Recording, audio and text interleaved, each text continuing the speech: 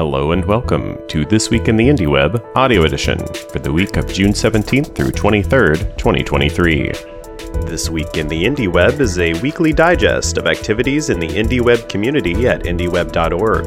It contains recent and upcoming events, posts from Indie News, and a summary of website updates. This Week in the IndieWeb is sent out on Fridays at 2 p.m. Pacific Time, with this audio edition appearing over the weekend. You can find the web edition of This Week in the IndieWeb, including all links and an archive of all past editions, at indieweb.org/this-week. Events. Homebrew Website Club is a bi-weekly meetup of people passionate about or interested in creating, improving, building, and designing their own website. Homebrew Website Club met on June 21st with a virtual meetup at 7 p.m. for Europe and London time. Discussion topics included the Gemini protocol, multi-language support, owning too many domains, and more. You can find photos and links to notes from the meetups in the newsletter. Join us again on June 28th for the next Homebrew Website Club, with a virtual meetup scheduled at 6 p.m. for U.S. Pacific Time.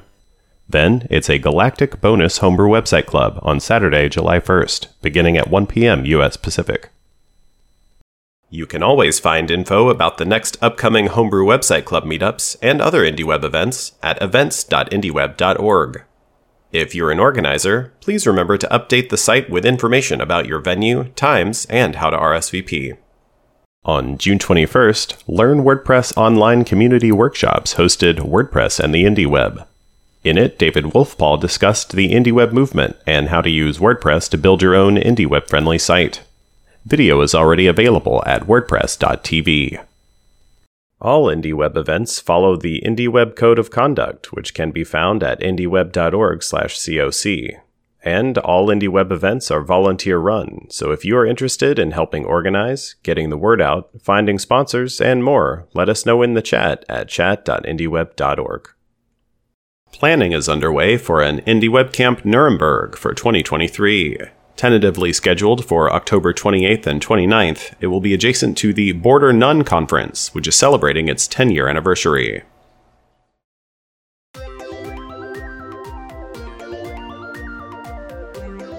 And now, a selection of this week's updates from IndieWeb.org. New community members.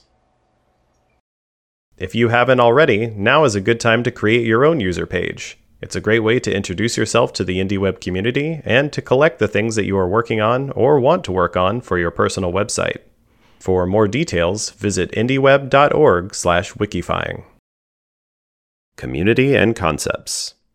From the 1990s web to today, small images known as buttons or badges are a fun way to show support or membership on your personal site. Tiny buttons at 80 by 15 pixels can show off a bit of pixelated text, or go 88 by 31 pixels for a more retro look. Services and organizations. Moving accounts between federated services like Mastodon keeps improving, with most sites allowing you to keep your following and followers list after a move. However, one popular request, migrating all your posts to the new instance, comes with a tough issue that isn't technical at all. Each Mastodon instance has its own rules for content moderation, and likely does not have the people power to review a large batch of new incoming posts.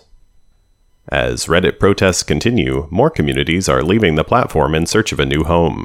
Some are moving to Lemmy, a federated bookmarking and commenting service with support for ActivityPub, and also including support for some IndieWeb building blocks like WebMention. IndieWeb development. The IndieWeb Dev chat channel has recently been buzzing with discussions of ActivityPub, particularly challenges related to interoperability.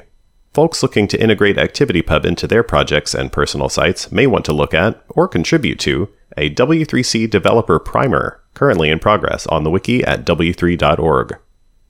Google has announced that they are selling off their DNS registration service, Google Domains. In addition to integrating with Google's other cloud computing services, Google Domain has at times been the only place to register domains like .dev. The service, which includes about 10 million domains, has been sold to high-priced web hosting provider Squarespace. For their part, Squarespace assures that customers will get the same renewal prices for the next 12 months, but also promise to provide, quote, incentives for customers to host and manage their sites on Squarespace. As always, you can follow the links in the newsletter to learn more about and add detail to any of these concepts. That's going to do it for this week. Thank you for listening.